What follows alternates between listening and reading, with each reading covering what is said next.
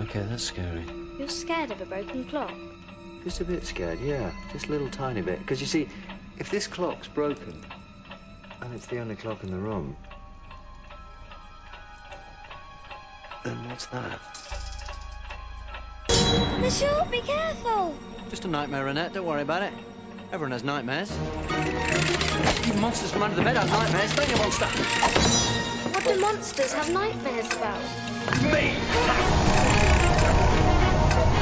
What's a horse doing on a spaceship? Mickey, what's pre-revolutionary France doing on a spaceship? Get a little perspective. It is customary, I think, to have an imaginary friend only during one's childhood. You are to be congratulated on your persistence. I'm the doctor, and I just snogged Madame de Pompadour. One may tolerate a world of demons for the sake of an angel. But you and I both know, don't we, Rose? The Doctor is worth the monsters. And now, it's time to sit back and enjoy the Two True Freaks Internet Radio Broadcast. Hang on a minute. Who put you in charge? And who the hell are you anyway? I'm the Doctor. I'm a Time Lord. I'm from the planet Gallifrey in the constellation of Castelbarus. I'm 903 years old, and I'm the man who's going to save your lives and all 6 billion people on the planet below.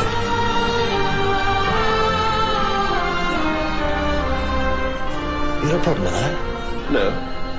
In that case, Allons-y!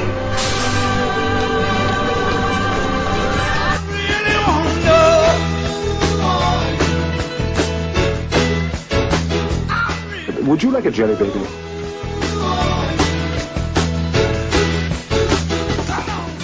My Sarah Jane.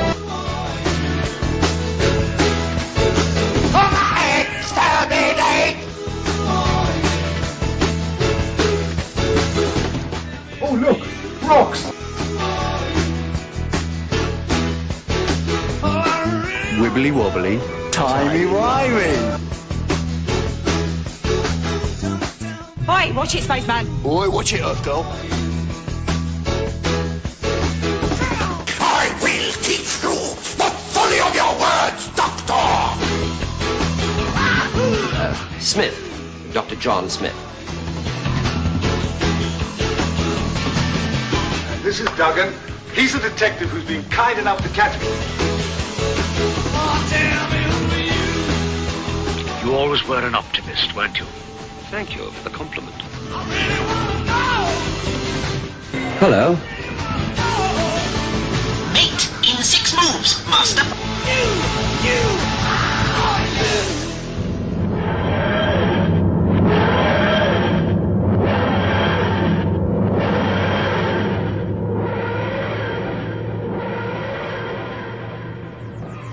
Salutations, bonjour, et bienvenue to another episode of Who True Freaks, where a bunch of your favourite podcasters and myself get together to talk about Doctor Who. I am your idiot convivial du village, Dave Walker, and today we're going to look at the time when the Doctor goes from a damaged vessel capable of time travel to help a young girl in her bedroom, where after examining a crack realises there's a creature hiding in the girl's residence, and then periodically pops up in her life before she leaves her final words to the Doctor in writing. Nope, we're not covering the adventures of the 11th Doctor and Amy Pond. We're covering The Girl in the Fireplace, the 10th Doctor story. With me today is the hero de chevaux métallique, Chris Tyler. Hello. Good morning. Hi. Hey, everybody. And also the Mademoiselle de Guerre des Étoiles, Hope Mullinex. It made me sad mentioning the ponds. I miss the ponds all the time. Sorry. But in case you haven't noticed, when watching this a couple of months ago, I was watching through the second season of Doctor Who again, the new ones, and it was for the first time since the 11th Doctor, and I spotted a couple of similarities here and there. Mm-hmm. You know, like she has another lover, she ends up kissing the Doctor randomly. You know, there are similarities there, although it's kind of the opposite in some cases, but that's beside the point. I mean, let's be honest, who doesn't want to kiss David Tennant? Come on. Well, I know you guys probably don't, but I do, so it doesn't matter. I kissed him in Broadchurch. He seems very damaged. He looks like he needs a kiss. Yeah. But I mean, just like, he's about to be Scrooge McDuck in the DuckTales reboot, and I would totally max that duck. Perfect. I would max that duck, because it's David Tennant. DuckTales was one of my big cartoons that I loved when I was a kid. Oh, yeah. I think I still have a couple of random DuckTales comics left over, like bits and pieces of them scattered about the place. And I really want to see the new one. Me too. The cast is amazing. It has 4 people from Saturday Night Live. It has David Tennant. It has Lin-Manuel Miranda. I'm just so excited for this reboot. And not Ricky. From Garfunkel and Oates, it's the other girl whose name I've forgotten. I feel really bad. Yeah. She's playing Webby. Yeah, she was in Big Bang Theory as one of Raj's girlfriends. Please hold. I may have to look this up because I feel really bad. That's okay. And then there's the guy who is playing the pilot is from Master of None. Oh, and he was actually a pilot in that. Launchpad. Launchpad. Kate Micucci. Sorry. Yeah. That's greatest last name ever. Yes. She is aware that's what it sounds like. Yeah. Well, how could you not be? High school must have been pretty rough for her. You wouldn't be a good comic if you weren't aware of that last name. Oh yeah, you have to exploit it. But yes, I really want them to kind of continue on doing DuckTales for a year or so, and then it's already been renewed for season 2, and it hasn't even premiered yet. Oh, cool. Nice. Is Donald going to be a main character for it? I don't know. That's what I don't know. Because if he's sticking around, they could kind of shift Launchpad over to a different series. But Darkwing Duck? I would really love a Darkwing Duck comeback. Yeah. Yeah. I think everybody would. I mean, we don't currently have a Batman cartoon on, right? There's a void there that could be filled. Justice League ducks. Action? Oh, that's a thing? Oh, I forgot about that. Yeah. It's not really a Batman-centric cartoon, though, so... Well, there's also, is Teen Titans coming? Or not Teen Titans, Young Justice is coming back? Yeah, Justice Season 3 is coming. I don't think it's till next year, though. I cannot wait. I'm looking forward to that. I remember. Yeah, me too. It's gonna be so... I cried. I'm so excited. It took me, 3 years to catch up with the end of it, because...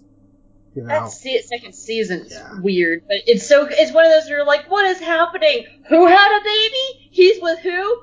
Why is he evil? And then it comes together at the end, and then you cry your eyes out. Yeah. Oh, so good.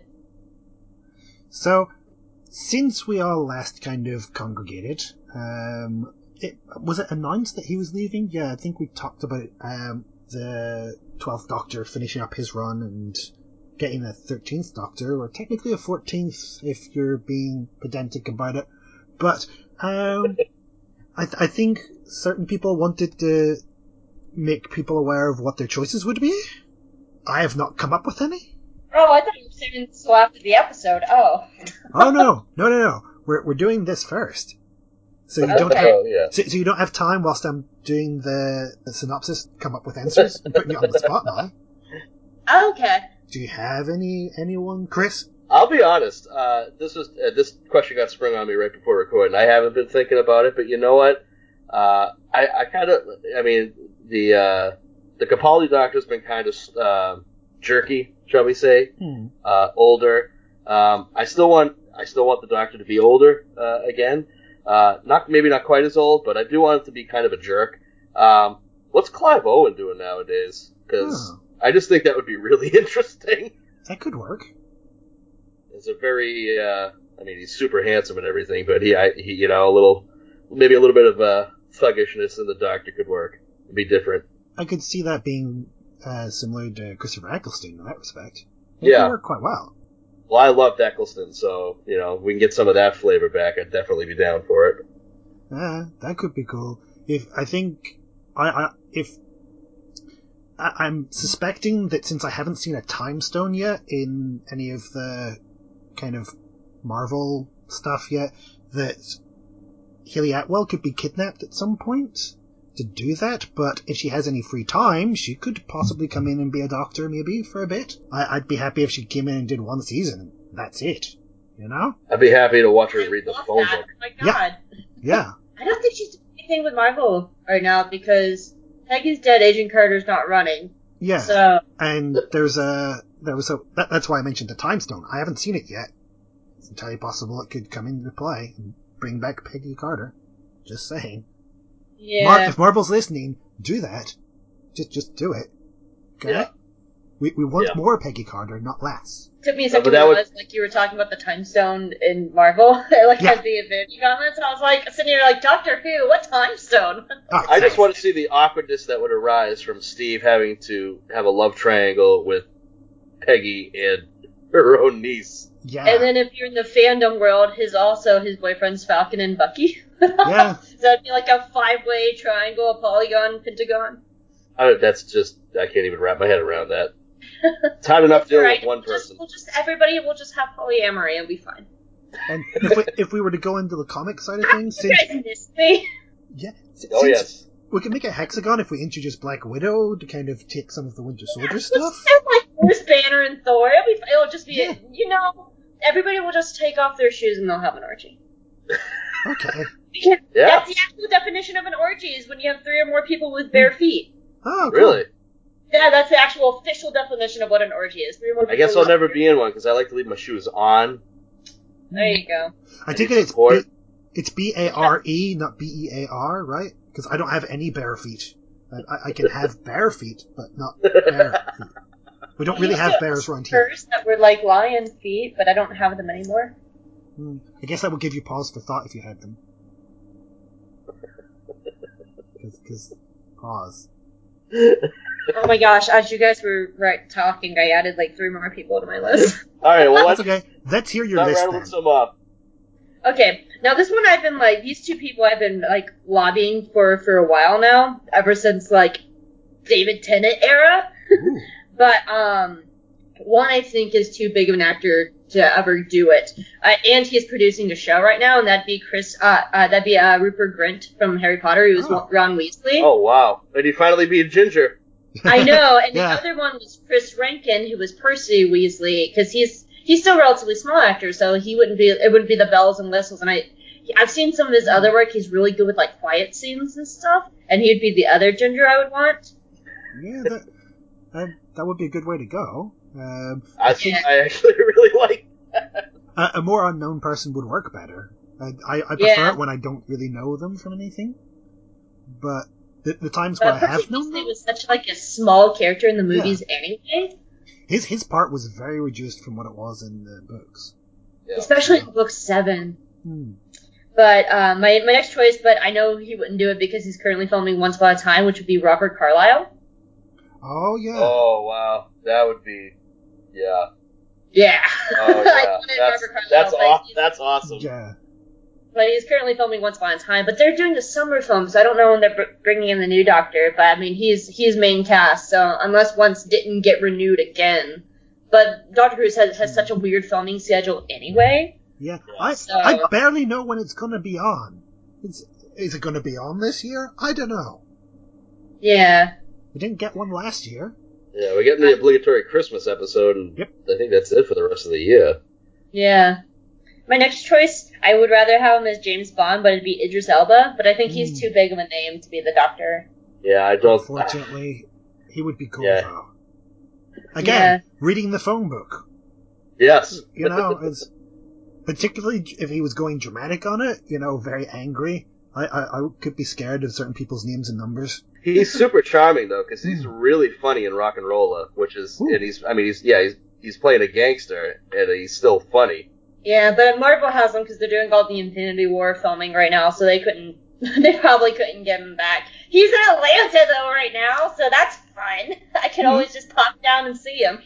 Go ask him very nicely if he could free up some time for it. No, I wish. So I have a buddy who does a lot of extra work. Like he was in Hunger Games, he was in Civil War, he was in very briefly Black Panther. He was in the other one. He was in Homecoming, Spider-Man Homecoming, and he came into my store the other day, and I was like, "Hey, German, what's up?" And he was just like, he has a smile, and I was like, "You got Infinity War, didn't you?" And he's like, "I got 15 days of Infinity War. Wow. I saw Robert Downey Jr. this morning," and I was like, "Oh my god, you son of a bitch!" That's awesome. I should really look into getting extra work, because they're apparently filming Krypton over here? What the hell? Wait, Krypton's actually happening? Yeah. Oh, yeah. Okay. I mean, I'm not sure that I'll enjoy it.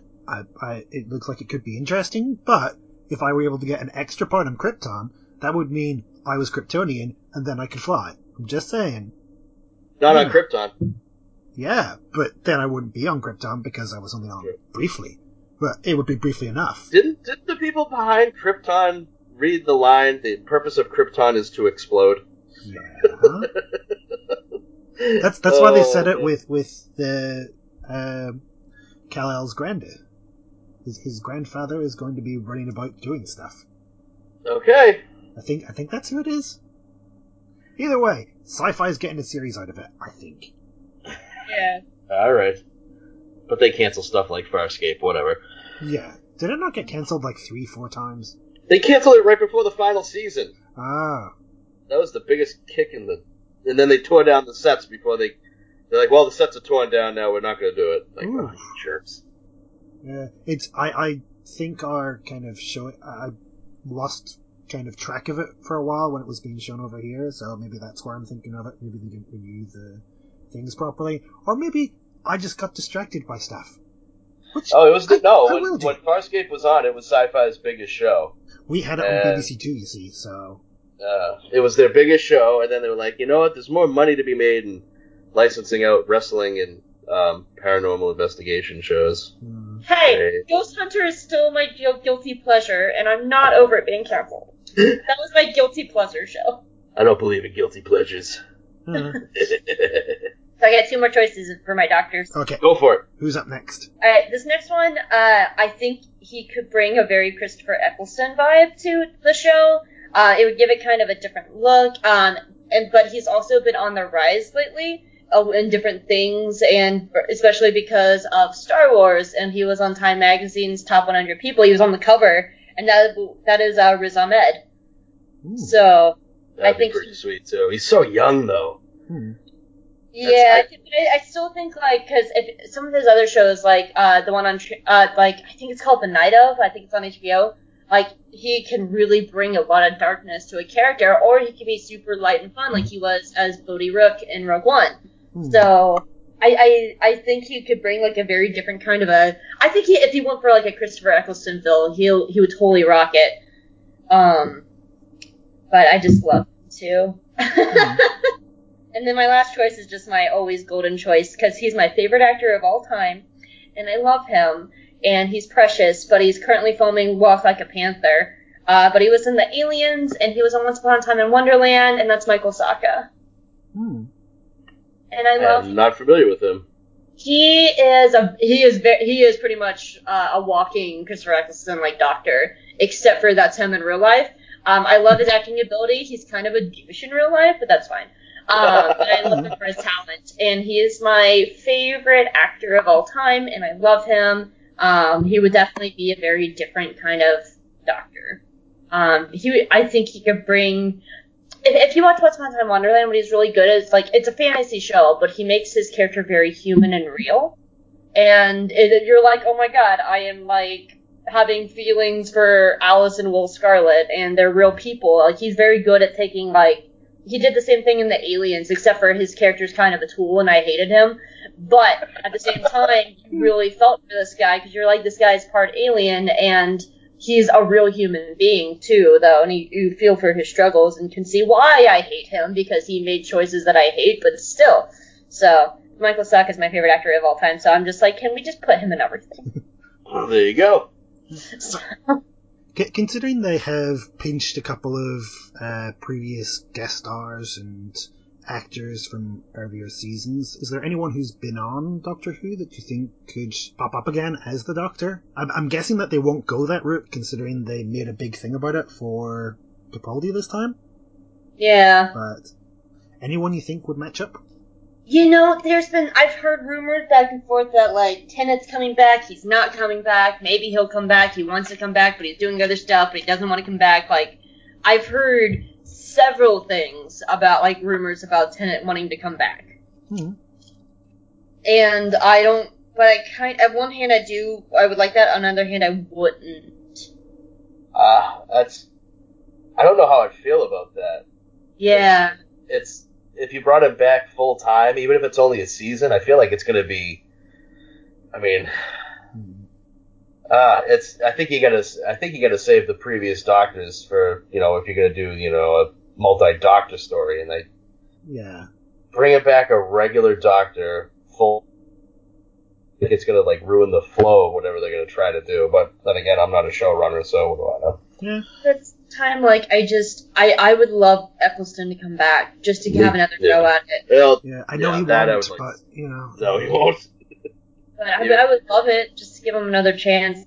I very much I love his Doctor.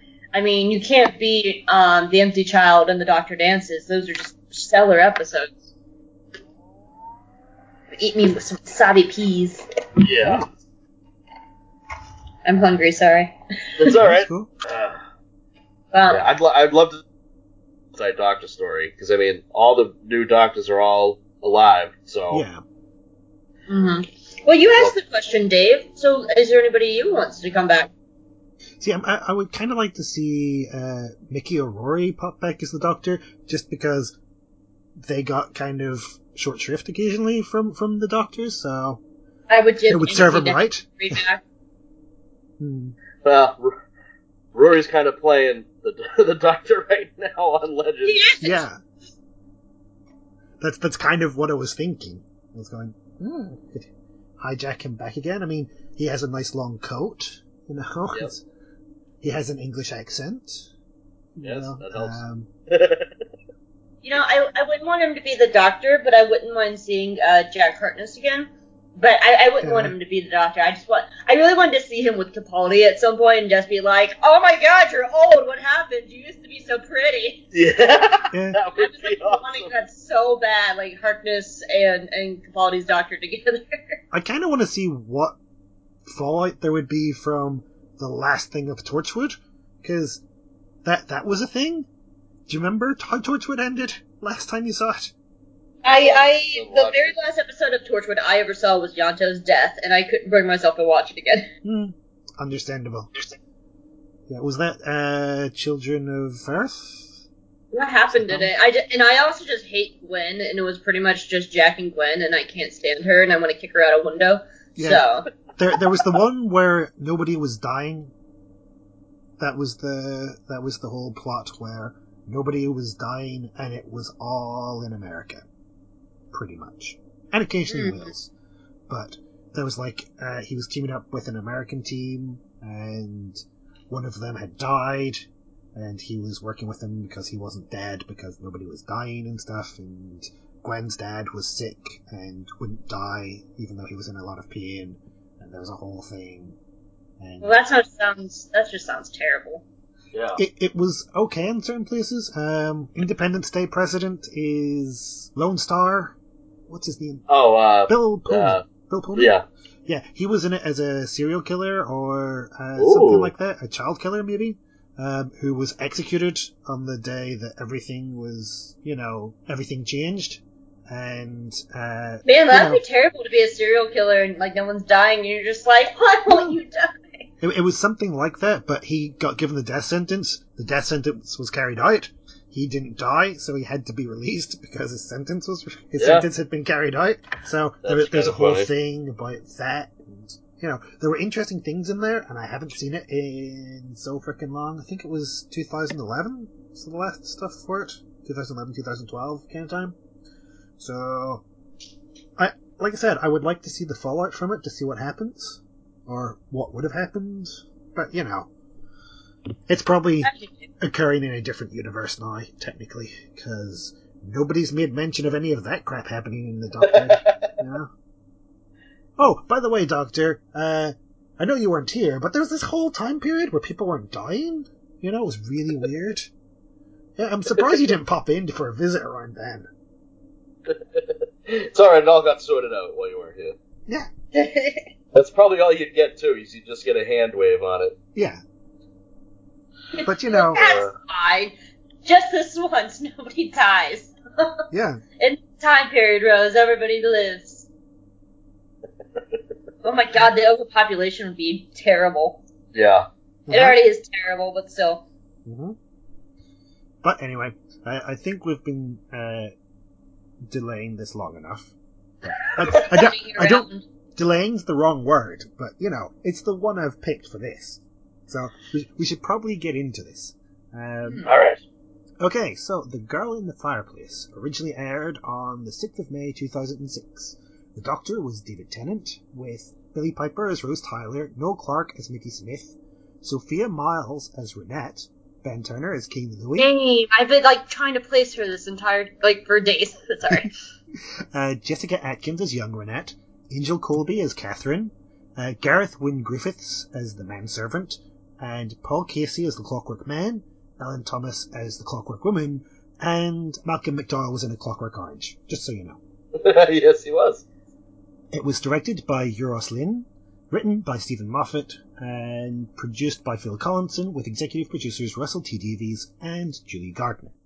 The TARDIS materializes on a seemingly derelict spaceship drifting in space. The Doctor, Rose and Mickey explore the ship and are puzzled to find an 18th century French fireplace. When he looks through the fireplace, the Doctor sees a young girl and asks who she is. She replies that her name is Renette and that she lives in Paris in 1727. The Doctor deduces that the fireplace is a time window, a device that allows direct access to another time and place. The Doctor steps through the time window and arrives in Renette's bedroom only to find that months have passed there. He discovers a ticking humanoid wearing 18th century clothing and a jester's mask hiding under Renette's bed. After it threatens him with a saw-like device that slides out of its arm, the Doctor tricks the creature into returning through the time window to the spacecraft, where he and his companions learn that it is actually an intricate clockwork android.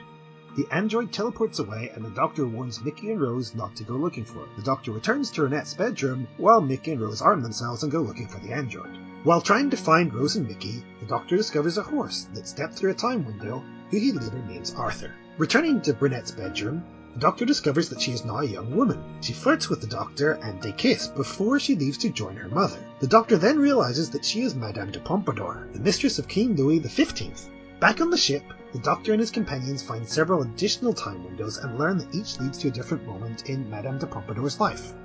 In one of them, the Doctor sees another clockwork creature menacing her, and steps through the window to defend her. The Doctor tells Renette to give the android orders, and it obeys her. It tells her that it is a repairer android, and that their spaceship was damaged in an ion storm. The androids did not have the parts necessary to repair the ship, and killed the crew to use their organs for parts. The androids need one last part, Renette's brain. Confused, the Doctor creates a telepathic link with Renette, but is startled to find that she can also see into his mind. The androids capture Rose and Mickey and are about to harvest them for parts when the Doctor rescues them. The Doctor discovers that the androids plan to open a time window to Renette's life at the age of 37, believing that her brain at that age will be compatible with the ship's systems. The clockwork androids appear at a costume ball and take Renette and her guests hostage. At one end of the room is an enormous mirror, which is actually a time window. The Doctor and his companions can see through it, but they cannot enter without smashing the window and breaking the connection, as the androids locked it after the Doctor's previous interruptions. The androids threaten to decapitate Renette, but the Doctor on Arthur crashes through the mirror to save her. The androids give up and shut down when the Doctor tells them they now cannot return to their ship to finish the repairs. Renette tells the Doctor that she had her fireplace moved to Versailles in the hope that he would return. The Doctor finds that the fireplace is still an operating time window and uses it to return to the spaceship. He tells Renette to pack a bag and prepare to leave. The Doctor returns to the fireplace seconds later, but discovers that 7 years have passed in Renette's time. King Louis XV finds the Doctor, tells him that Renette has died, and gives him a letter in which Renette expresses her hopes for the Doctor's quick return, and confesses her love for him. The Doctor returns to the TARDIS and watches the time windows close before leaving the ship. The TARDIS crew muse about the reasons the androids wanted Madame de Pompadour's brain to complete their repairs, and the Doctor conjectures that the ship's memory banks were damaged by the ion storm. When the TARDIS dematerializes, a portrait can be seen stating the birth and death date of Madame de Pompadour. As the episode ends, the lifeless ship drifts through space. Its name is SS Madame de Pompadour. Dun dun dun.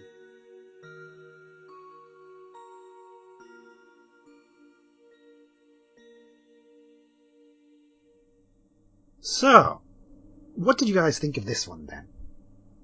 You wanna go first or me? I'm going to pick you to go first, since this was your first ever episode of Doctor Who, yes? Yeah, so I'm really glad that I'm on this show today, to bring down the mood for like 2 seconds. I haven't watched Doctor Who since we lost Sean. It's every time I tried, it was just like really painful, and it was really difficult for me because every time I would watch it, I would think, I wouldn't be able to talk with Sean about this or discuss it or anything. So that's a big reason why I never finished Clara's season and watched any of this last season. So when I heard that you guys were going to be doing Girl in the Fireplace, I really wanted to be on this episode because Girl in the Fireplace was my first episode of Doctor Who ever. And it's what got me hooked on the show, because when I was in college, I had a friend named Colin, and my freshman year, like, we would have lunch every day together, and one day he came in, and he looked so excited. I was like, what's wrong? He was like, I just watched this episode, and there were these angels, and they're quantum locked, and they turned to stone, and I'm like, what the fuck are you talking about? It's like, it's a show called Doctor Who and stuff. It was so good. And he was like, you know what? Why don't we watch it tonight? And I was like, okay. So we went to the student center, and there was another guy named Blaine who's still also my friend today, and I love him to death. And they're like, well, let's pick an episode. And they're like, well, we need a really good episode for Hope. Like, a really good intro episode. And they're like, well, what about Girl in the Fireplace? And I'm watching this, and I had no idea what was going on, but it was awesome. And so I have a very special place in my heart in this episode. And I will argue that it is one of the best intro episodes for a new Whovian, because you get the human aspects with Rose and Mickey. It's a really good balance of sci-fi and history. You get the Doctor being the Doctor. You have the monster that's going on. I think this is one of the... You even get little explanations about how the TARDIS work. Like, Mickey was like, what do you mean they were speaking French? And Rose was like, oh, it's the TARDIS, it translates. So it's a good kind of explanation of a little bit of everything in Doctor Who. So this is a very special episode to me, and so I really wanted to be a part of this, because it was nice being back in Doctor Who again and watching it for the first time in well over a year, and it kind of like jabbed my love again of why I love this series so much. So I'm very, very happy to come back on this episode. Nice. You're kind of lucky in some respects as well that this was your first episode, because I have no idea what my first episode was. It's because it was an ongoing thing, when I was born. Yeah, born. Because we had, I think it would have been Colin Baker at the time. For all I know, 2-year-old me watched Colin Baker. I don't remember it. 3-year-old me watched Sylvester McCoy. I don't remember it. 4-year-old me remembers watching Doctor Who. 4-year-old me got terrified of Doctor Who. But that's kind of the whole point, and they basically cover that in the episode as well, with the whole, there's a monster under the bed, the Doctor is the one to save you from the monsters. That's the whole point of the Doctor. But, yeah, the episode itself is very well done with all of the kind of jumping about the life that I'm pretty sure they used this as a template for the whole Amy Pond thing. It does kind of feel like it. There are lots of similarities. But if you're going to use something for a template, you may as well use something really good. Yeah, and it's prime Tennant. It's before he got super duper shouty and overly wacky. There's a little, he does have that air of zaniness to him, but it's not the almost caricature that he was at the end of his run. Yeah. And when Renette kisses him, he kisses back. Yeah. Yeah. I noticed watching it this time. It's not just, I'm this strange alien that's being kissed by this beautiful woman. He kisses back, so he's... I know that they've said the Doctor is sort of asexual. I don't think so. It's this beautiful, 20-year-old blonde woman kissing you, and you kiss back. Yeah. I would kiss back. She's gorgeous. Yes, he is. He kissed her back several times following this as well, I assume. Because Sophia Miles and David Tennant were a thing briefly. Oh. Yeah. Oh. Yeah. All right. It didn't last, obviously, because he decided to get it on with his daughter. The Doctor's daughter. But, That's a completely different kettle of fish. Yeah. He seems to like finding romance on set, so maybe that's why he had to leave.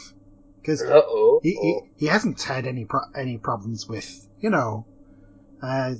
Georgia Moffat, isn't it? I think that's her name. I can't remember her name, but Little Miss Moffat, or Mrs. Tennant. Maybe go with Mrs. Tennant because I believe they're married now anyway. They are married now. So that should be fine, right? I hope he hasn't had other trouble on set if he's married. He doesn't talk about it because it's hard enough to have a personal relationship without like everyone knowing about everything that's going on. So he tries to keep his personal life private, which good on him. Yeah, but this is sorry. This is a really good early episode of the relaunch. Like Hope said, you do get all the different aspects coming into play. You get the straight up sci-fi of them on a derelict spaceship, which then leads to an adventure in history, which is what the show started as.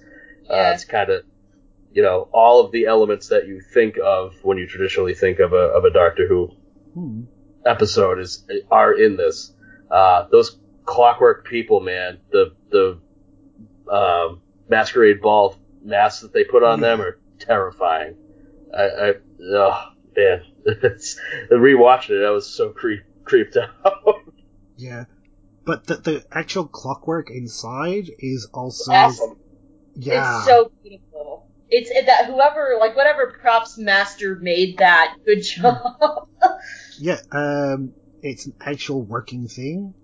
It obviously didn't operate a robot, but Just keep in mind, they could have put really, really cheesy CGI there, but some person sat down and made that.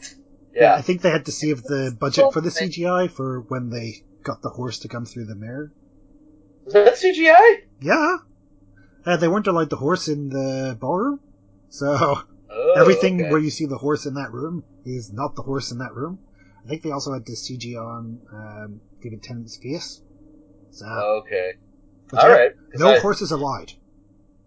Damn it. They probably filmed just a horse jumping in front of a green screen. Yep. Pretty sure that's how they did it. It's a great image, though. Yeah.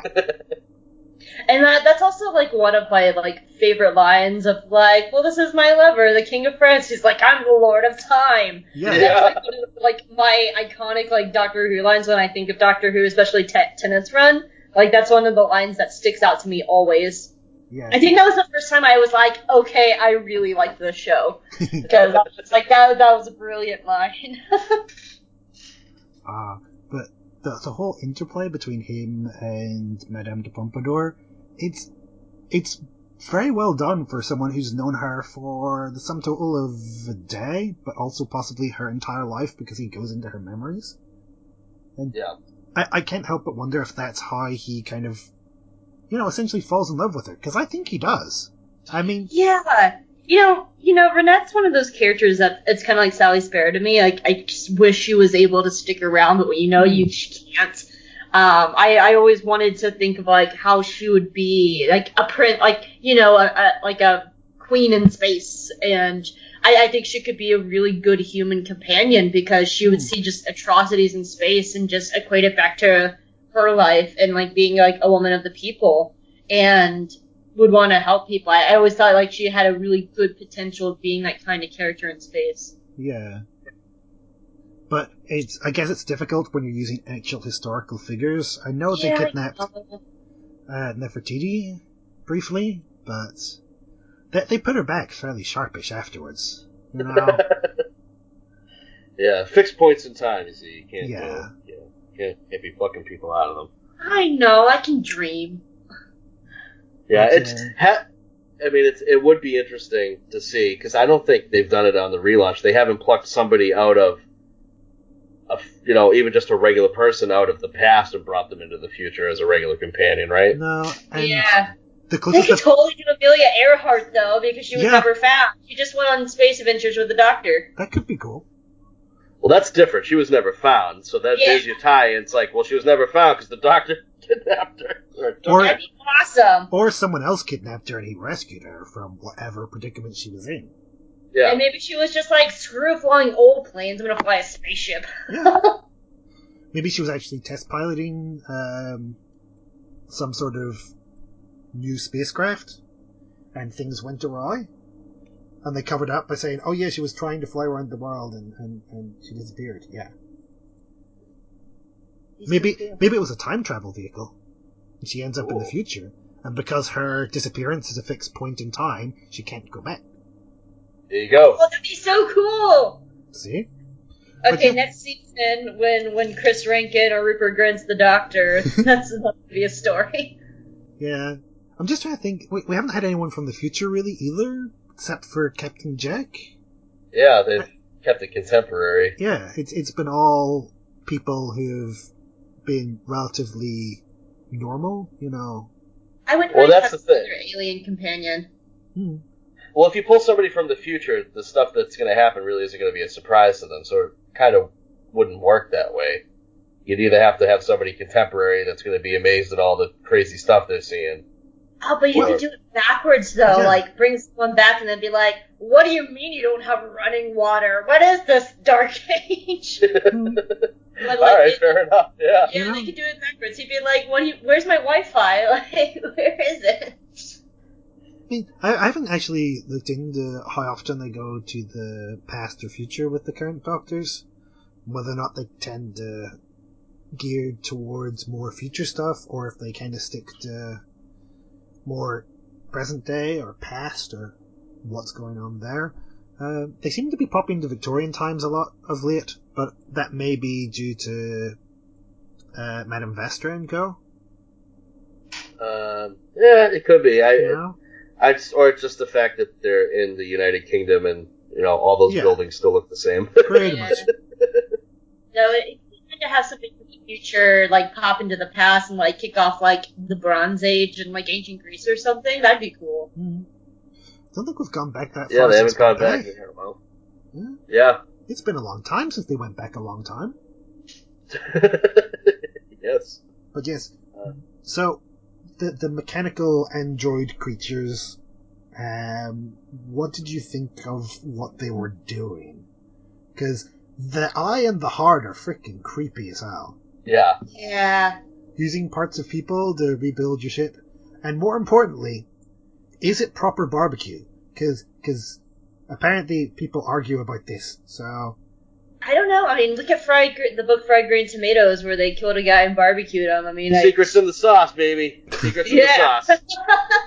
See, here, barbecue is basically any time you can get outside and cook stuff over fire of some kind. I don't That's know. If I basically can put a hot dog on a George Foreman grill, it's barbecue to me. Well, barbecuing is a big thing in America.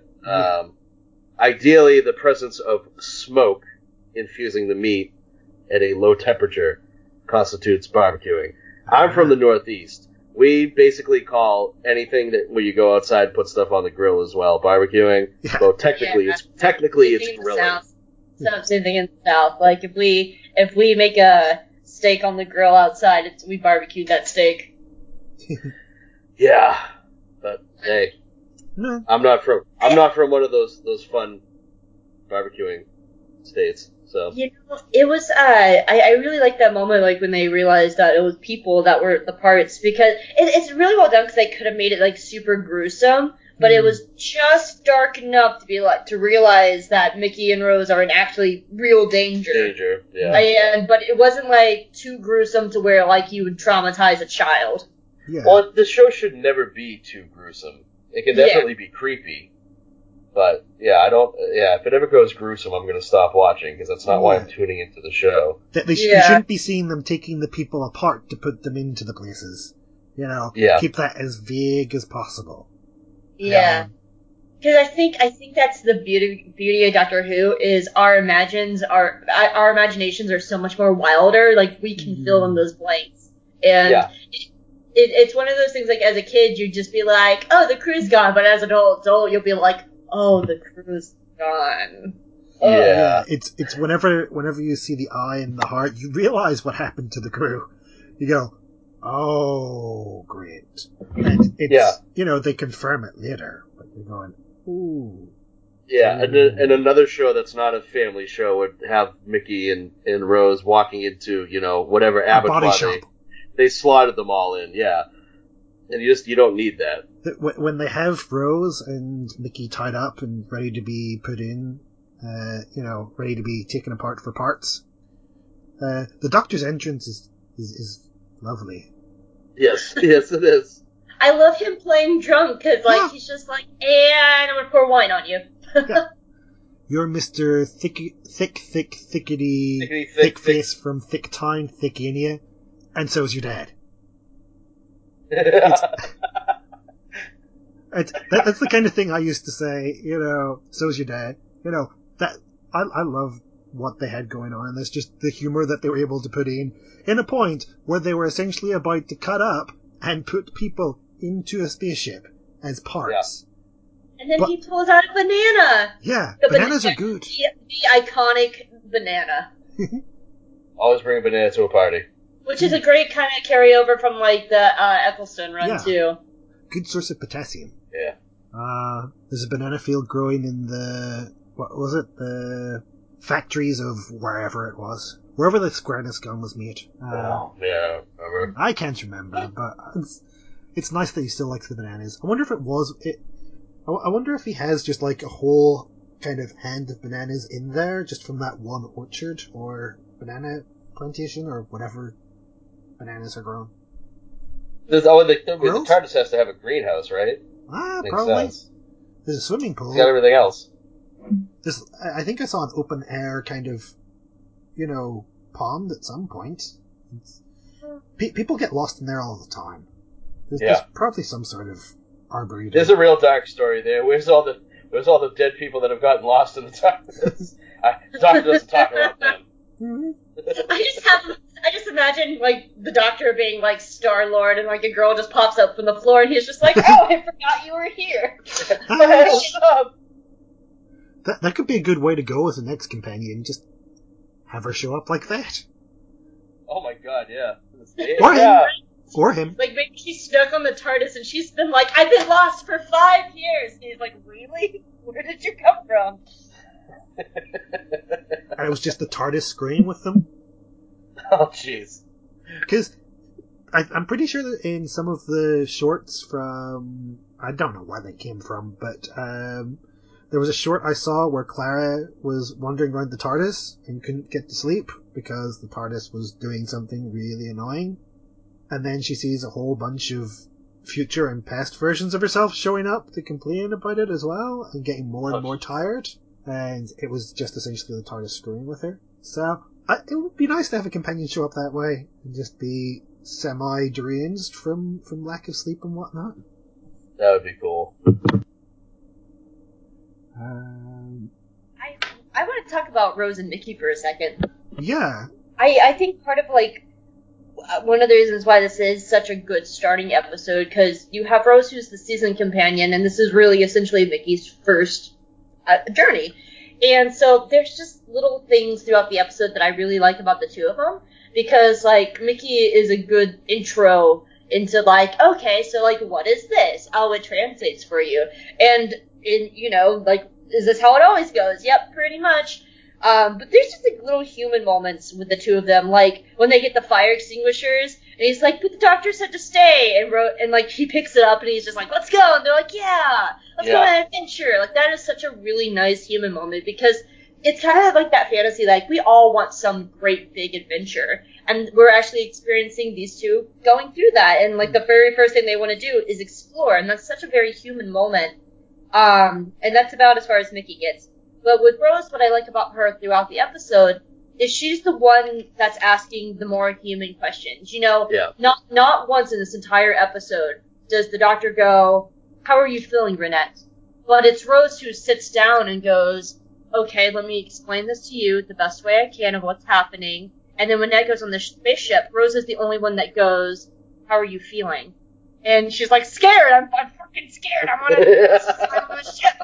But it's really nice to have Rose to have those quiet moments, because the Doctor is too busy trying to save Renette's life, but Rose is trying to save her on a human level. And that's something I've always liked about, the companions in general, is that they they are the heart, while the Doctor is usually like the mind and the big adventures, but like the companions are the heart of the show.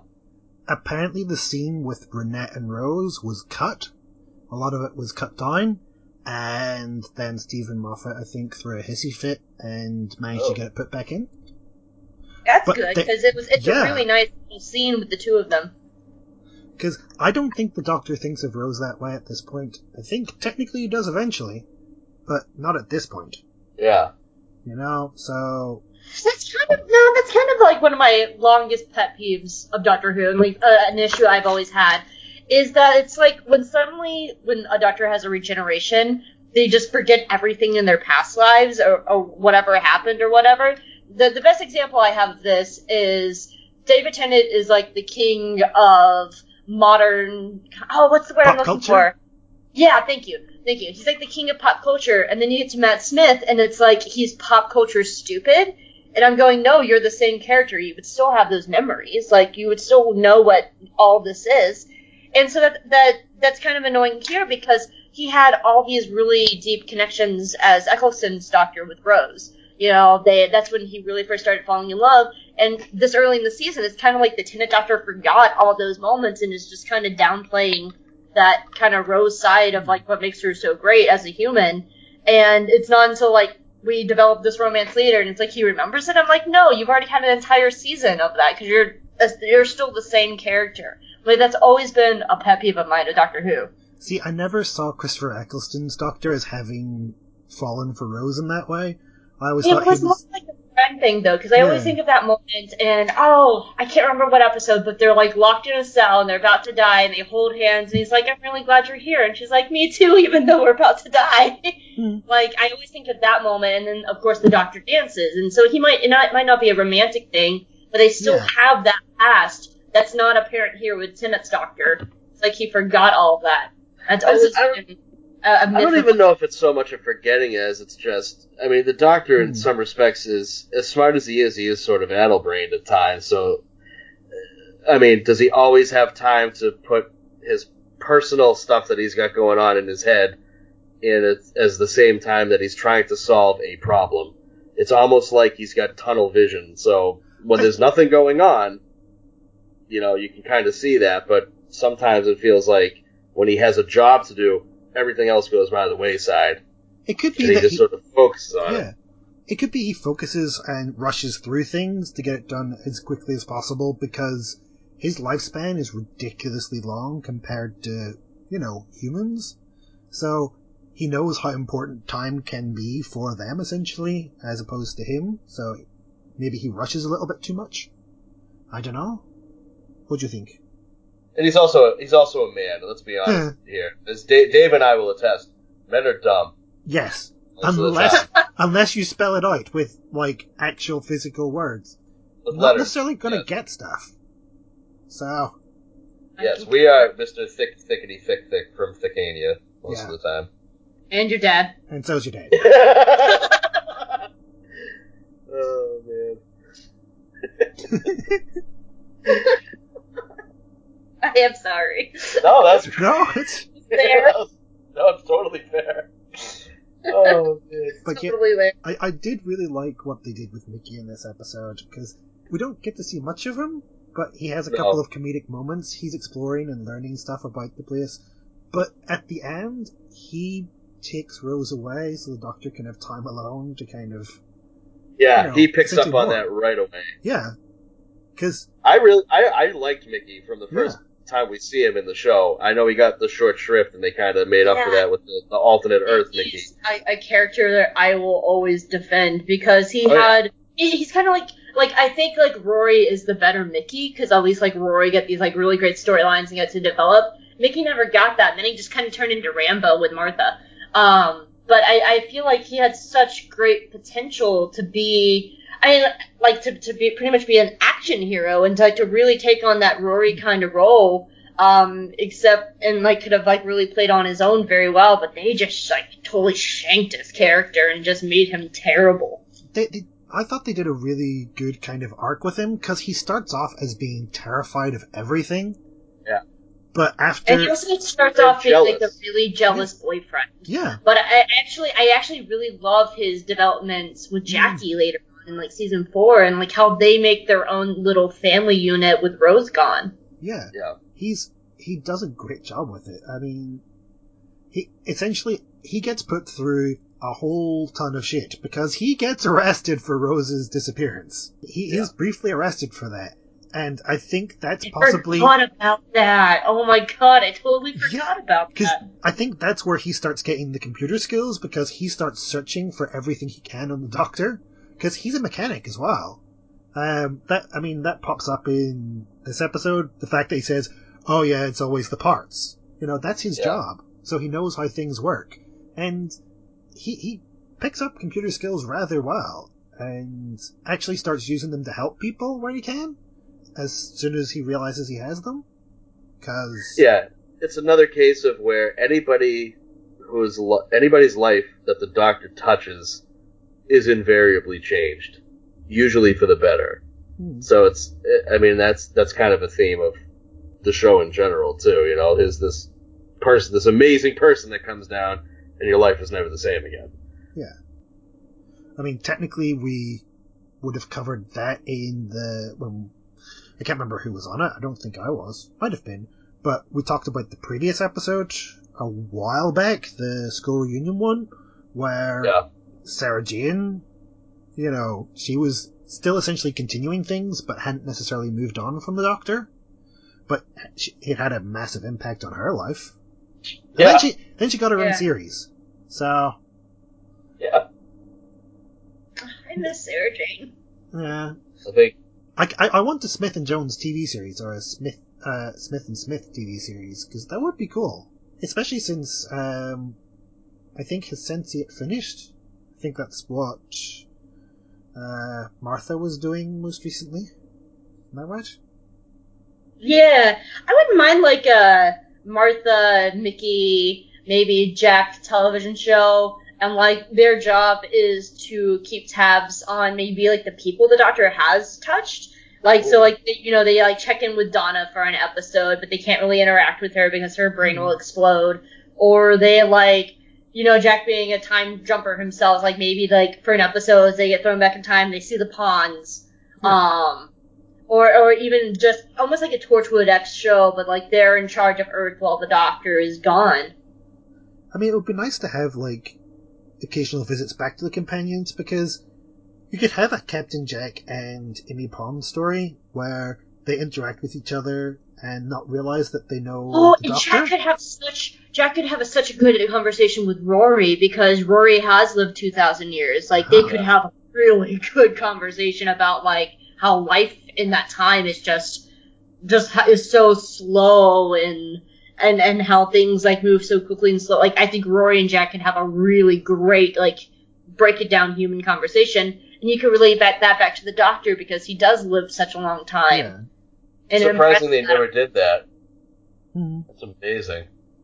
I mean, technically Rory hasn't done it, but he has done it because he has the memories of doing it, but it was in an alternate reality where he doesn't matter. If you've got 2,000 years of memories, you've lived 2,000 years. No, that's what I'm saying. But Amy also might technically have 2,000 years of memories, because she was just in a box. She wasn't necessarily asleep. So I'm just trying to figure out how that crap works. Because he didn't remember it until he did, and then he remembers everything. And that's gotta be... They don't really touch on that at any point. Yeah, that's the kind of stuff that would drive a person insane. Yeah. But I wonder if that's why Rory is so patient with people, because he has that experience. He just kind of... Anything that we can do to bring back Brian Oh, yeah. Yeah. Anything to bring back Brian, even if it's just like Jack sitting down and being like, I saw your son today, and he'd be like, what now? And then we all cry some more. Yeah. Or even if Jack just kind of manages to supply some sort of diary of Amy Pond and Rory Williams, and just kind of realizes that the Doctor has encountered these people at some point and goes, oh, crap, I should go visit the family. I just thought of a crazy episode where, because he lives forever, it's like a Jack's like life he lives forever, it's like an ultimate feeding source for the weeping angels. Ooh. Oh, God. Because, like, you know, they live off the potential of somebody's life, but he lives forever, so I can see them just, like, keep throwing him further back in time. So, like, he might be in the future, and he gets thrown back to the present, and then he gets thrown back to the pawn time, and then he gets thrown back to Pompeii, and they just keep throwing him back until he's at the beginning of time, and he's just like, stop it! Or they just touch him, like, repeatedly in the same place, which I realize how bad that sounds, but... No, that's a good thing.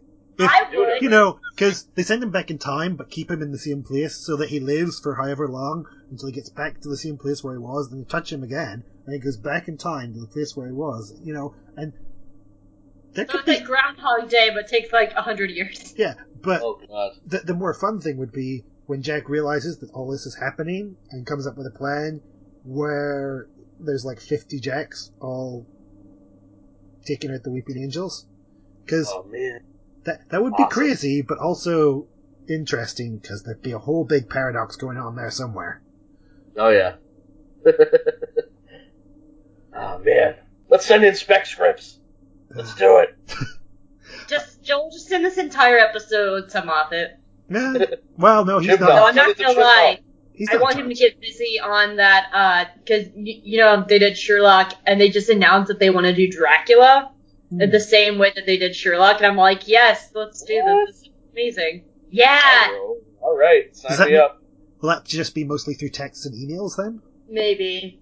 But, we don't know anything about how they're going to do the Dracula show. All we know it's going to be a 3-episode format with long episodes just like Sherlock. We don't know if it's in the modern day. We don't know if it's in the past. Nothing has come out about it. Though I'm sitting here going, do you know how many characters are currently sitting in public domain that they could do potentially? They could do Frankenstein. They could do Robin Hood. They could do, I just blanked on it, but there's a great list online of, like, public domain characters they could do. And I'm just sitting here going, that's such a great potential for them to constantly do, like, all these. And then, wouldn't it be great if they set it up like they all met? Yeah. They probably wouldn't do Robin Hood because there was a Robin Hood TV series here within And the also, past if they 20 years. modernized it, it'd be pretty much be Arrow. Yeah. Pretty much. That's where I was going. But, I mean, I'm a total... I love Robin Hood stories. Like, he's one of my favorite characters of all time. So that's why I love the Capaldi episode with Robin Hood. That's so terrible, but I don't care because it's Robin Hood. I didn't find that one terrible. I just had fun watching it. Not all of them need to be, you know, super serious episodes. It was one of the more fun ones.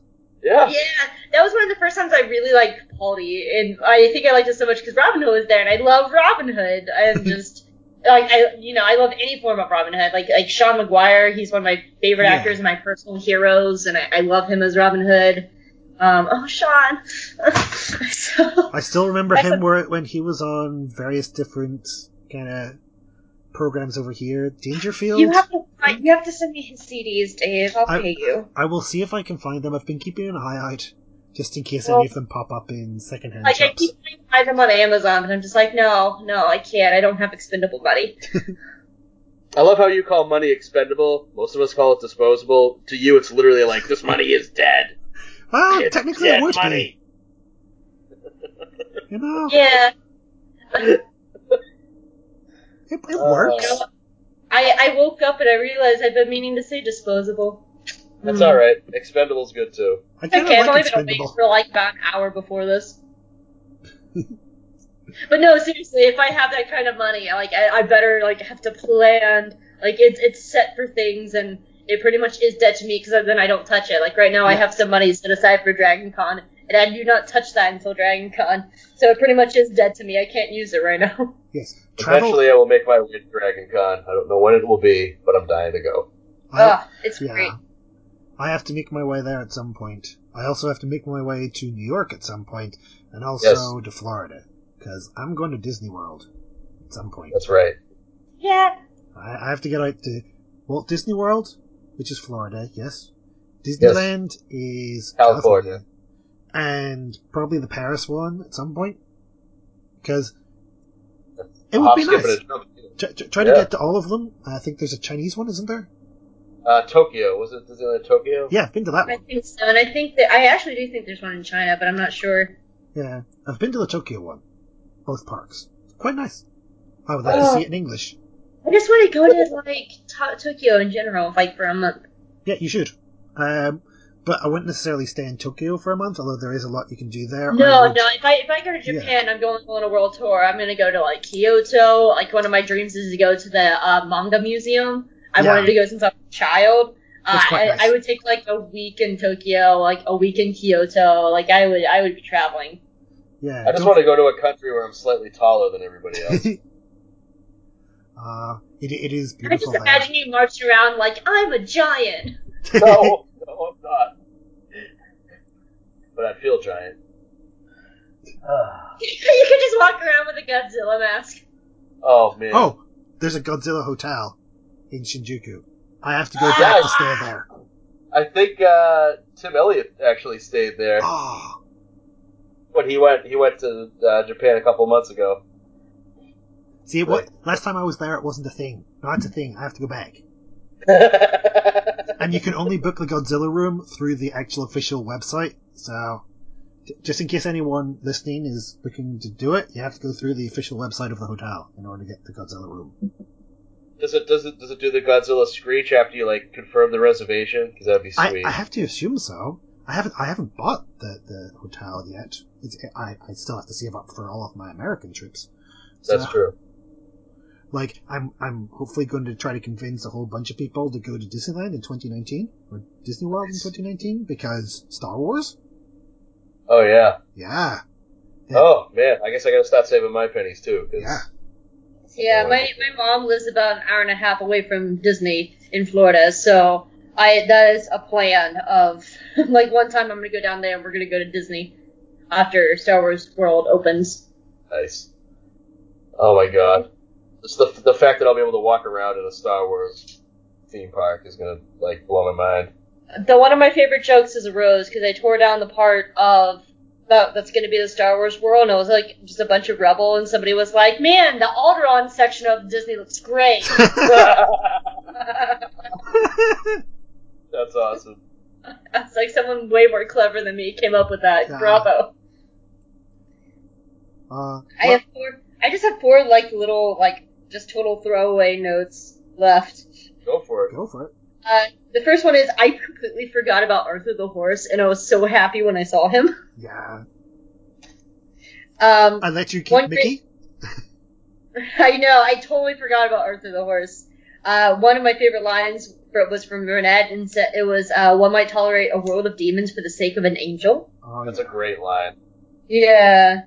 I just love the scene in the party where Renette just takes charge of the chaos, and it shows like why she's just such a great, strong character. And she has that great speech of like, we will not let it fall, we are French. I love that scene. And my God, what a tragic ending. Yeah. Because it's like 2 minutes for a doctor, and he comes back, and you just know, like, Renette, like, in that 7-year period, was just, like, looking at the stars and waiting, and she knew she was dying, and she was waiting and waiting and waiting. She never got that, like, great adventure. But then it kind of flips back that she did have her great adventure. You know, she got to be queen. Her adventure was helping people and leading her people. Well, and not quite that queen. itself... Yeah, but that itself is a venture of its own. Like, she could have impacted, people in the stars, but she got to impact her own people. And that right there is what makes her so great. But it's still so sad, because it's like 2 minutes with the doctor and like 7 years for her.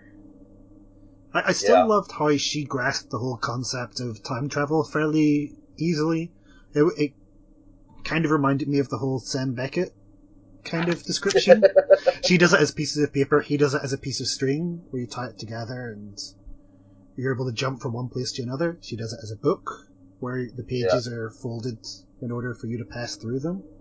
And I thought, that's a good way to think of it, in, with what you're familiar with from your time. I love that.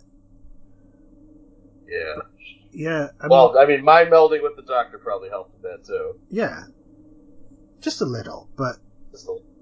I mean, she knows his real name, because she knows the doctor is a title, essentially. That's not what his real name is. Yeah. And that was was that the first time we'd encountered something like that, where there was an inkling of it not being his real name? Because I can't remember. Yeah, I mean, I don't think it's never touched on the classic series. No. And I don't think it ever comes up with the Eccleston Doctor at all. So it could be. That could be like a setup for the whole, like, trying to find the Doctor's name in later seasons. Yeah. So there's a lot of kind of things that they do actually follow up on in this. Yeah. You know, and use stuff from it again.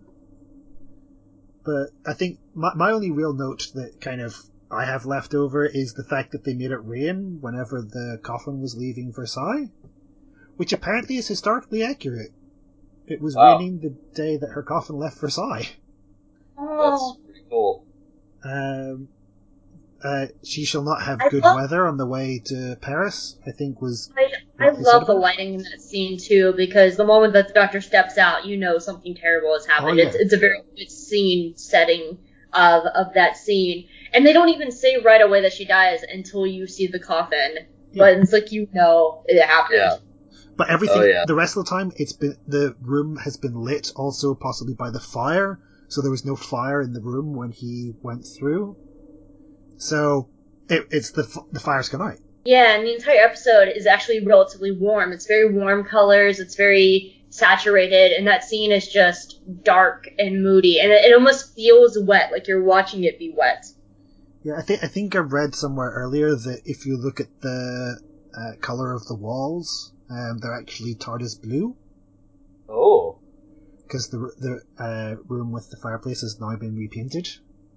Because while I don't know that she ever saw the TARDIS in reality. She may have seen it in the Doctor's mind at some point, and it is fairly important to him.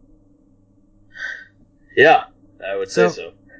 There's a lot going on just with the darkness of the room and the colors and everything else that's going on there. They did a good job of this. I also like just how chill King Louis is, and he's just like, "Oh, hey, you're the guy that my mistress loved. What's up?" Well, they did stop having a kind of physical relationship after a while, and she essentially just became like his friend who lived in the house with him. You know, they stopped being physical with each other. So yeah. No, I do like the little line that they added, like when Rose was like, "Well, I bet the Queen loves her," and the Doctor was like, "Yeah, they're friends. They're fine." Yeah, they're French. It's another planet. Yeah. Oh, that's right. There is a planet called France, right? That doesn't Probably. make a point of that. But technically, for the Doctor, Earth is another planet. So, you know. I think. Are we finished? I don't think I have any more notes. Yeah, I don't think I have anything else to add. The only other thing is, I think it's really nice how at the very beginning the Doctor talked to Kid Renette, because he really was just very gentle. And I always like seeing the Doctor interact with kids, because with adults and monsters, he's very much of an adult, but he gets down on their level whenever there's a child in the room. And he actually treats them like how children should be treated, like tiny adults with thoughts, feelings, and emotions. And that entire scene, protecting her from the monster and being like, "Don't turn around, just keep your eyes on me. It's not scary, I promise." And I always love seeing the Doctor interact with children, because it kind of brings out a really nice side of him. Yeah. It started episode balancing history and sci-fi. Renette's one of those characters I wish stuck around. I like the scenes with Ricky and Rose. What makes it human? They want to go on an adventure. Rose, Renee. This is my love of the king. Oh, I'm the Lord of Time. Yep, it's on my notes. I just remembered something that I didn't write down that we probably should have brought up. These androids come back, essentially. Or at least very similar ones. Because I think the ship that crashed in the olden days before this in London for Deep Breath was a sister ship to this one. Oh. Yeah. Where it's using the parts to make the android people, essentially. Yeah, I've never even thought of that. That's a great connection. I forgot about that. Oops. So it's part of the show now. Yeah. So, what did you think of them taking the idea that they designed in this one and going a bit more Bronze Age in certain places for it? Because that guy, he was essentially just a skeleton frame with fire inside it. You know, like a flame inside his head. It's a kind of stark contrast to what they kind of are able to do with, I guess, 17th century France stuff. It's kind of fitting into the time period in which they're trying to get to, or they've crashed in, and what they're trying to repair. And I'm rambling. Did any of that make sense? Yes. Yeah. Well, I mean, you're going to work with the parts that you have. Yeah. So. But it's interesting that they have a more clockwork thing, and that's kind of reflected in the music with the kind of music box type thing they have going on. That all of that was that way. It's 18th century clockwork for everything involved in that, and it's just a little different with the kind of flesh balloon that they create for deep breath. Yeah, flesh balloon is much different. Yeah, but just as creepy. Yeah, I just love the fact that I exist in a world where I can actually say the words flesh balloon. I forgot about this episode. Okay. I had to Google really fast. I was like, I know I've seen this, but I forgot what it was about. Yeah. Yeah, I can see that. It's the first Capaldi episode, essentially.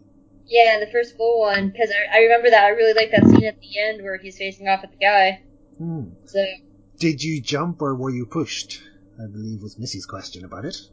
Yeah.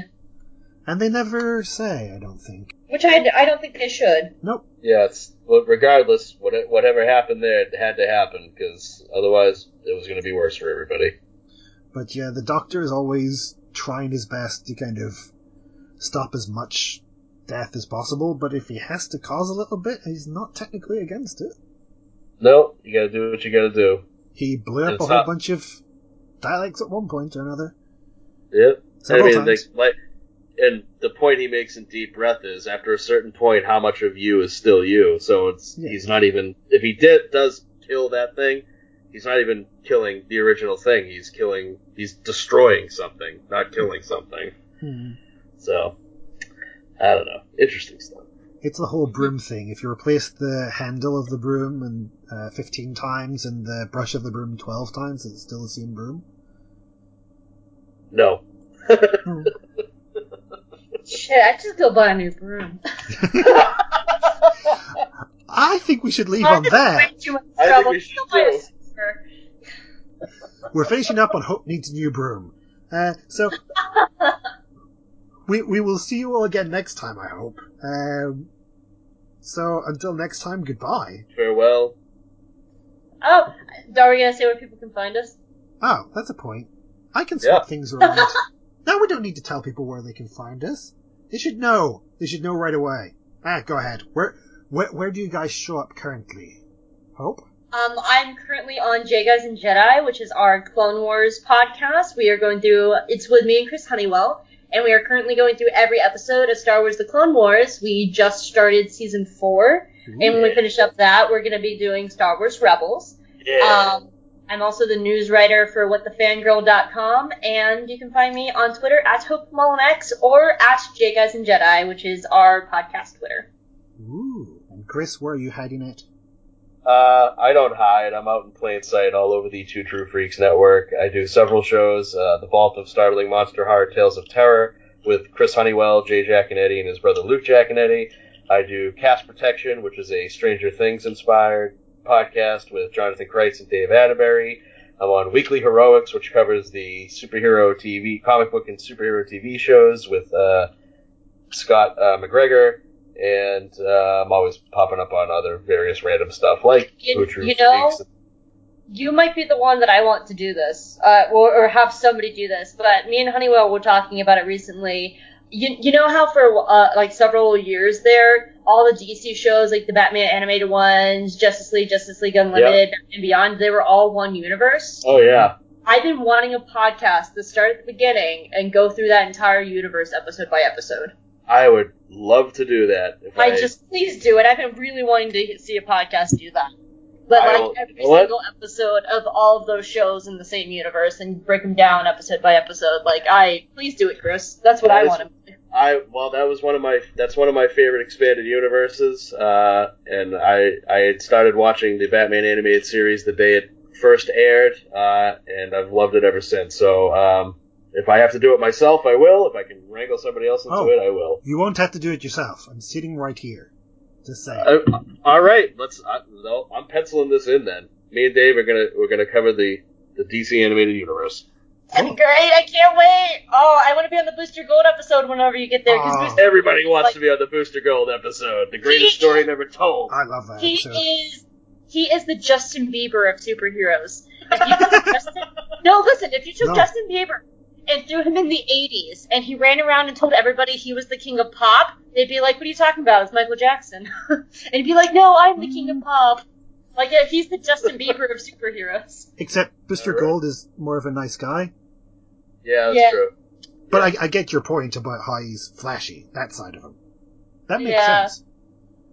So, yes. Well, Dave, where can people find you? I pop up with Scott McGregor as well on No Consoles for Old Men, where hopefully we'll get around to recording again, because as I possibly mentioned on the show earlier, or didn't, depending on how I edit this, I built a new computer because my laptop died. So now I can play all of the No Consoles games that I want. There you go. Or don't want. Also, possibly coming soon, I may be doing a DC Animated Universe podcast with Chris Tyler. Yes. Not sure where it's going to be on, but we'll find somewhere for it. I got Two True Freaks. I have some pull with the Two True Freaks, guys. So yeah, that could be a thing coming soon. So that's basically where you can find me. So listen to all of that stuff. I mean, if you've got free time, why don't you? Yeah. Why aren't you listening already? Oh wait, you are. Damn it! In the podcasting machine. Listen to everything. Listen to everything we do. We crave validation and attention. Yes. Gene the podcasting machine, listen to us. And I have to do what we do in our show. Do-do-do-do-do-do. Gene. Well, that's us for this time. We'll catch up with whatever episode. I think we're trying to do one of the new series episodes for next time. So yeah. And remember, guys, always bring bananas. They're great conversation starters. Yes. As a man, I can say I always carry a banana with me at all times. Is it to put in the tailpipes? Is it like one of those like baby bananas that you can find like at a Whole Foods market? Like it's like one of those giant plantains that you get at like the organic store. Oh, so we should just start calling you Tripod. Yeah. I think we should stop here and before this starts going any further off the rails. So, see you all later. Bye. Enjoy your banana.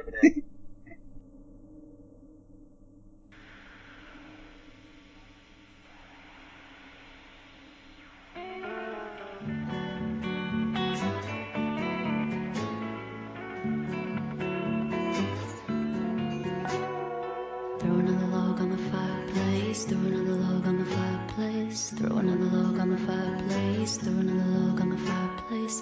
Got my pistol, got my money, and I got you, honey. If you shop at Amazon.com, please consider using the link at twotruefreaks.com to shop there. If you use this link to go to Amazon and then you shop, Two True Freaks gets a little cut of what you buy, and it doesn't cost you anything extra. So you get to shop as usual and help out the Two True Freaks at the same time. Visit our website at twotruefreaks.com. Two True Freaks is always spelled TWOTRUEFREAKS. You can email Two True Freaks directly at twotruefreaks@gmail.com. Two True Freaks and all of its excellent affiliates are available on iTunes, and you can choose to subscribe to either the entire network if you wish, or pick whichever individual shows you want to follow. We have so many shows to choose from, there's just bound to be one that appeals to your particular fandom. Just search Two True Freaks with an exclamation mark at the end, space, and the number 2. You can find Two True Freaks on Facebook. Just search for Two True Freaks. If you ever leave your house and you actually have friends, why don't you tell them about Two True Freaks? If you've enjoyed our show, please won't you take a moment to rate us on iTunes? That helps others find the show too. Thanks for listening, and join us every Monday for new episodes of Two True Freaks.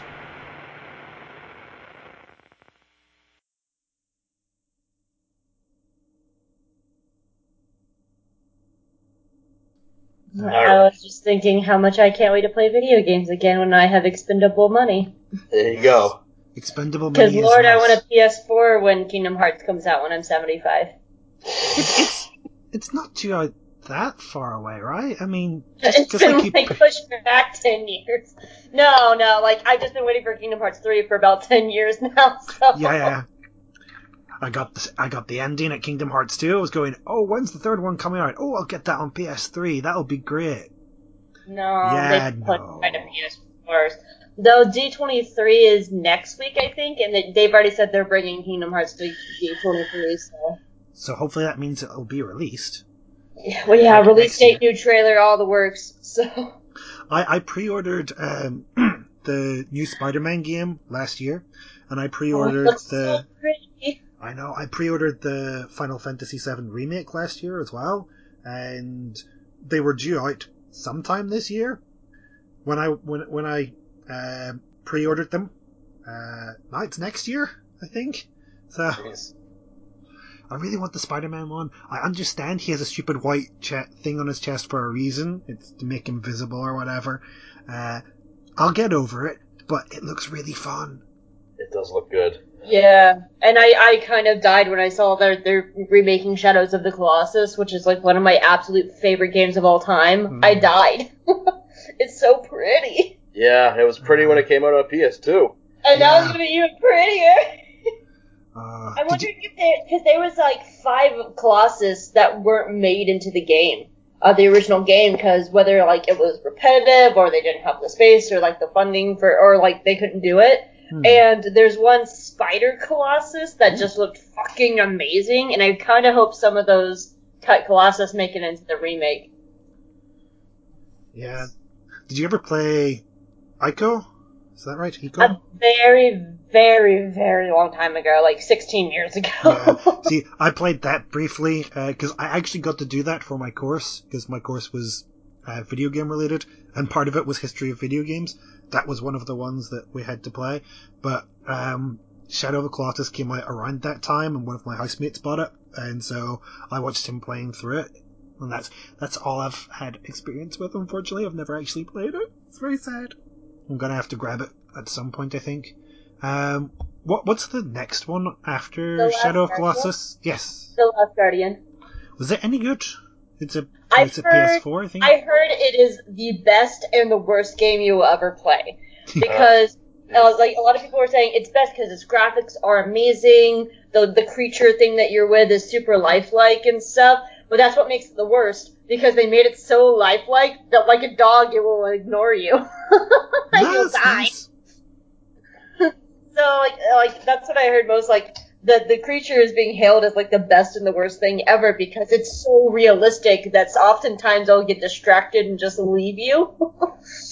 And then you have to like get it back. So I heard it's like really fun but super frustrating because they made that dog thing super lifelike.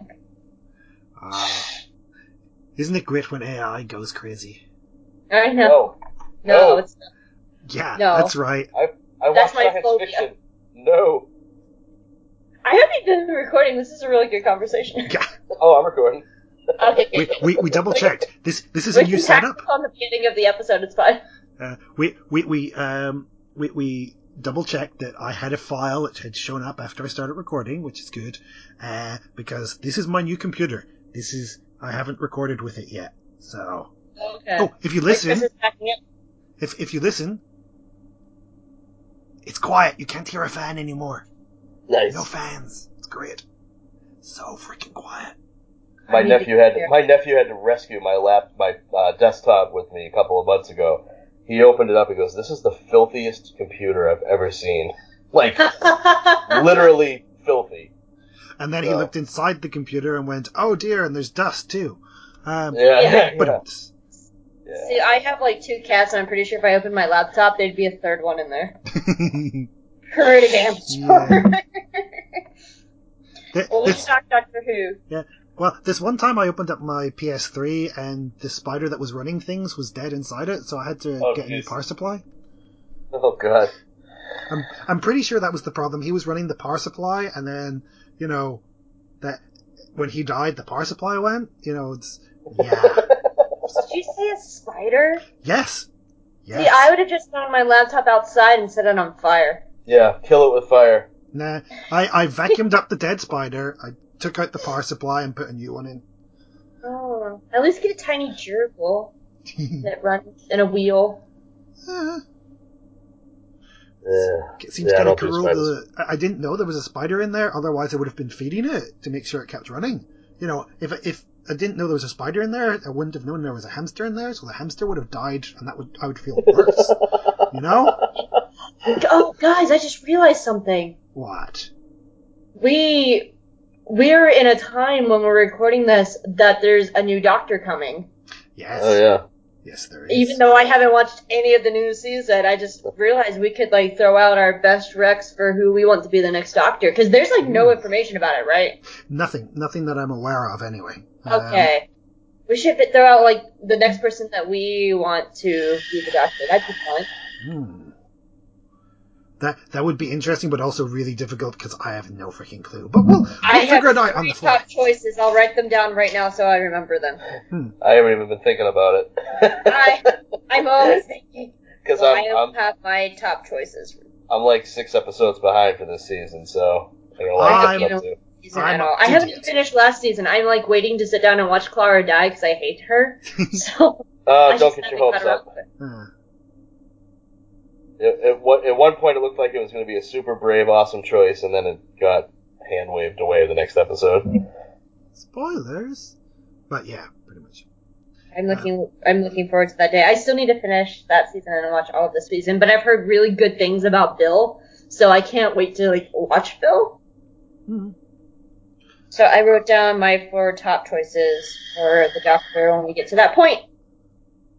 I have been kind of on and off with how I've enjoyed certain episodes. Certain things have gone on too long. Certain things haven't gone on long enough. And I enjoyed the last 2 episodes a lot because of what they actually did. So that's all I'm saying to keep it less spoilery since you haven't seen anything. Yeah. Well, Girl in the Fireplace? Girl in the Fireplace. Bring us in, Dave. Okay, doke. It's you! You're my favourite. You are the best. You know why? Because you're so thick. You're Mr. Thickety, thick face from Thick Town, Thickania. And so's your dad.